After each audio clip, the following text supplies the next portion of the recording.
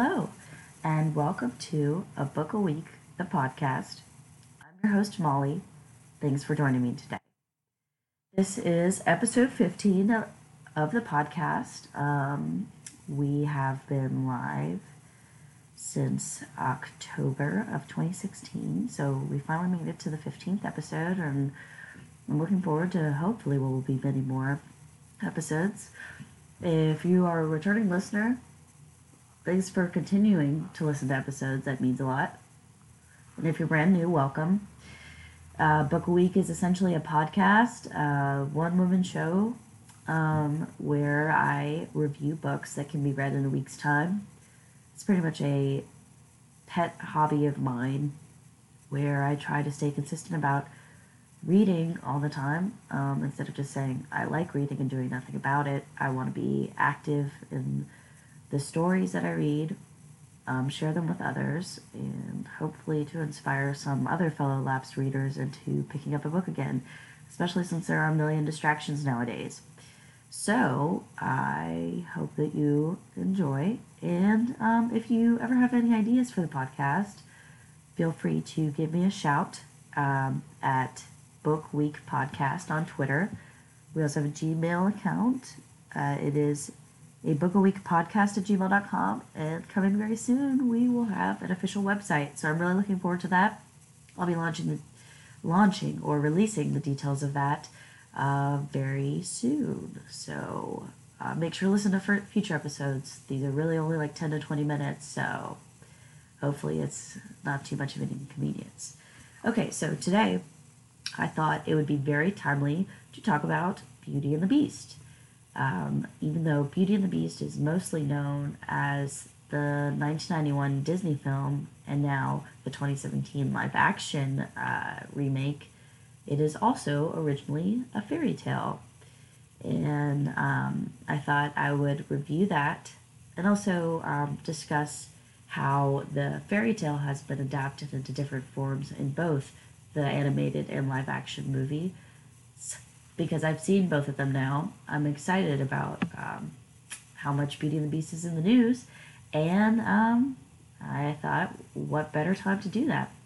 Best of all, Beauty and the Beast is incredibly short, so you can not only read it in a week's time, you can read it in a day or like an hour's time, especially since the original fairy tale was written and published in what I believe is 1740.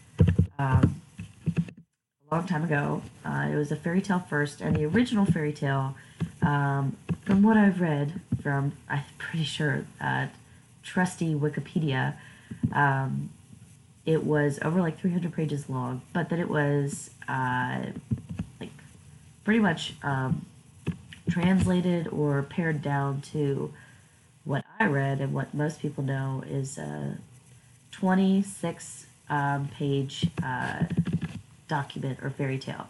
So, Beauty and the Beast was written by French novelist Gabrielle Suzanne Barbat de Villeneuve. I'm so sorry, I just butchered that. In 1740, and the version that she created was abridged, rewritten, and published by Jean-Marie Le Prince de Beaumont, which is what I read in 1756, which is the children's version and what is most commonly cited today. And like the Disney versions, the fairy tale takes place in France. It does have centrally a Beauty and the Beast, but it is quite different from the version that we know through Disney. So here's a little overview with spoilers, but feel free to still read it on your own because it honestly takes about no time at all to read. And also, if you enjoy Beauty and the Beast the way I do, I think it's interesting to compare the different versions and to see the source material that Disney's animators looked at in order to get their project rolling. So, Beauty and the Beast, the original version from the 1700s, has to do with a merchant. There is a merchant who's Beauty's father. In this version, Beauty is not named Belle. Beauty is just her only name. Beauty and Beast are really all they go by. There is a merchant who has 6 sons and 6 daughters. Uh, they are incredibly wealthy, live in a big house, enormously rich. Then, unfortunately, they come into some hard times. Their house catches on fire, everything they own burns to the ground, their furniture, books, pictures, silver, gold, and the father loses every ship he has on the sea. Everything that they have left is a small little house where his children live with him, and they are in despair because they are used to an extravagant lifestyle and now have to live in rags. The daughters are incredibly upset, except Belle. She's okay with living. Beauty. Beauty is okay with this lifestyle. She can tough it out. She really doesn't have a problem with it. And then 2 years go by living in squalor. And then all of a sudden, the father, the merchant, receives news that one of his ships that he thought had been lost has come safely into a port with rich cargo, which means that his family has an opportunity at wealth again. All of his sons and daughters are incredibly excited at this prospect, except Belle. Beauty is a little bit unsure about the news and doesn't take it to heart quickly, even though the rest of the sons and daughters do. So the father prepares to go and meet the cargo ship to get the riches. And as he's leaving, he asks all of his children what they would like him to bring them back for them. And Beauty, he turns to her and goes, "What shall I bring for you?" And she says, "I just want to see you come home safely." But this answer annoys her sisters, who love expensive and extravagant things. So he presses her to pick something else. And Belle goes, "Well, dear father, I ask that you bring me a rose. I have not seen one since we moved, and I love roses." So the merchant sets out on his journey, finally reaches town, and because it had taken him so long to get there, they had thought that he was dead and had divided his cargo already. So there is no wealth or anything for the merchant to bring back. Things are kind of horrible for him because he just wasted all this time, so he has to return home with nothing. And worst of all, his trip home is perilous. He experiences terrible weather, just really hard times for the merchant as he travels back. So he's traveling back through snow and frost and sees nothing. Eventually, there are more details here, but eventually he comes across a beautiful castle.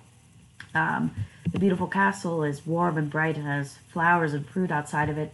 So he ascends upon the castle stairs, goes inside. There is nobody around, no one that he can see. He stops in a room where there's a fire, falls asleep. When he wakes up, there's a beautiful meal. He eats even though he sees no one. Eventually has a long sleep, wakes up, and the next day he goes outside and thinks about how wonderful this palace is and how many riches there are inside of it. And as he's outside in the garden, he remembers the promise that he made to Beauty to get her a rose. So he goes and turns to pick a rose, so that all of a sudden, as he's doing that, he turns around and sees a terrifying looking beast who says, "How dare you gather my roses? I gave you shelter and food, and this is how you repay me by stealing my flowers." So the merchant apologizes, but the beast does not accept his apology and instead says, that he will forgive the merchant on one condition, that he brings back one of his daughters to live with him. And the beast says that she must come willingly, see if any of his daughters is courageous enough to save his life. And he says, don't try to outrun me, or else I'll come after you myself. So the merchant goes home to his family. His children are just completely upset that he hasn't come back with any of the wealth and riches. And he tells Beauty, he gives the rose to Beauty and says, "If only if you knew what I went through to get this." Tells Beauty the situation, and Beauty feels terrible about it. And since it was her request that led to this, she decides to go in her father's place. So she gives away her possessions to her sisters, says goodbye to everything, and goes to the castle. she goes to the castle with her father, where she meets the Beast and has, even though she's afraid of him, the Beast makes her quite comfortable. She has shelter, she has food, she has a nice room, and she has like a huge library, wonderful dresses that she could use. Um, so she enjoys her time there, gets to know the Beast, doesn't doesn't become afraid of him. Each night she has a dream about an incredibly handsome looking prince who she begins to think is trapped in the castle somewhere as Beast prisoner. But she's totally enraptured by the prince that she sees in her dreams. When she awakes, she sees paintings of the prince in the castle and can't piece the two together, whereas the Beast every night asks Beauty if she loves him and if she'll marry him, and she continues to say no. Anyways, Beauty enjoys her stay at the castle until finally she begins to miss her father and her sisters and brothers and asks the Beast, may I return to see them? Just give me 2 months with them and I'll come back and spend the rest of my life with you. The Beast, this hurts Beast, but he says that Beauty can go and make sure to not stay over the 2 months, or else she will find him dead. So she goes. She spends time with her family, and for one reason or another, she ends up overstaying the 2 months. She has a dream about the prince half dead, and she heads home the very next day. She searches all over and eventually finds the Beast laying outside, half dead. And she's like, "Oh, Beast, oh no, I love you. Like, please don't die." And he thanks her. He's relieved, and then he is revived from death. They go inside. He asks her to marry him. She says yes, and then all of a sudden he transforms into the beautiful prince of her dreams. And so her sisters and brothers are sent for, and the two get married and live happily ever after. Now, there are some additional details in it, like the Beast's mother is included. There's also a fairy who has laid this curse upon the Beast. But for the most part, that's the nuts and bolts of the original Beauty and the Beast fairy tale. Now, in the 1991 version, Belle doesn't have a mother like this. Her mother really isn't mentioned, but she also doesn't have any siblings. She just has her father, Maurice, who's an inventor, and that's a big element. And then also what was I going to say? The big part of Beauty and the Beast, the animated movie, are all of the enchanted objects. Those are completely not mentioned, at least in the abridged version. I don't think they're in the original either. But that's a huge element when you think of Beauty and the Beast. You think of Mrs. Potts, Lumiere, Cogsworth. That's not really included in this. So that was, I think, a really strong plot point that Disney added in.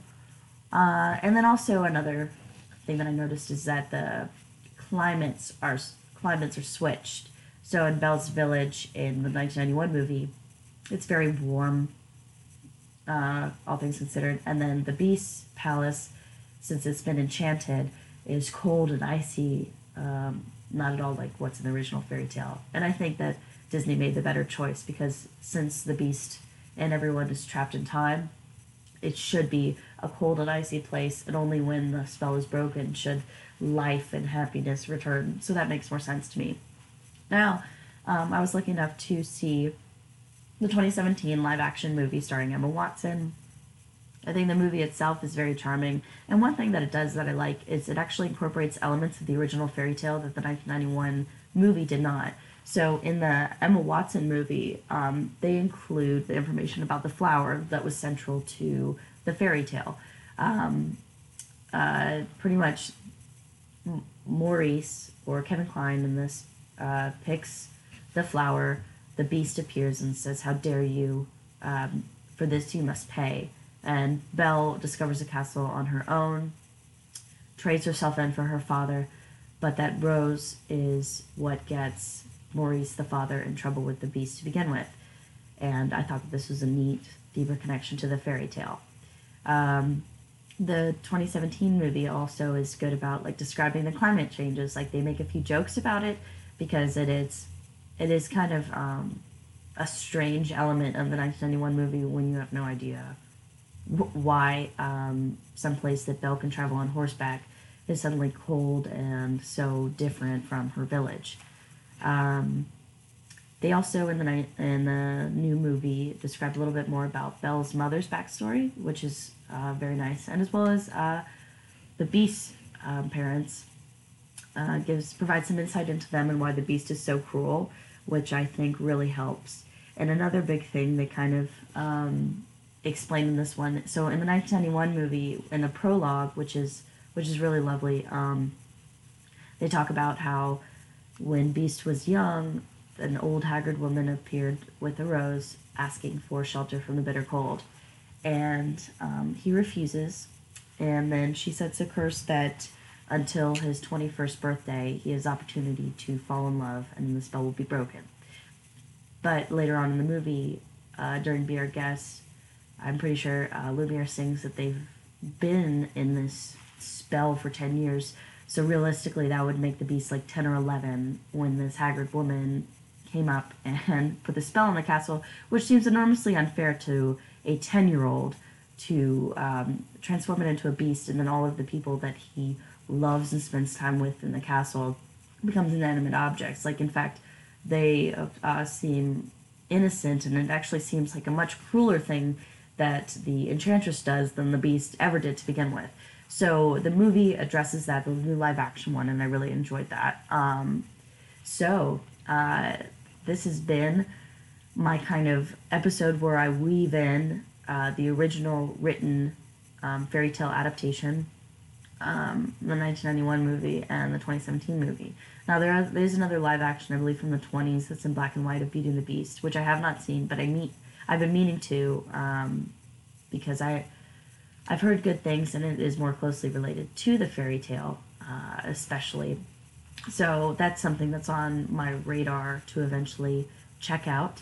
But yeah, if you like fairy tales, which I think they're always fun, and they're really easy to read, and it's fascinating to see how fairy tales turn into different things over time. Like a lot of the original fairy tales that we know actually have like kind of sad, more complicated endings than the Disney movies or whatever adapts them into. So it's interesting to see the different variations over time.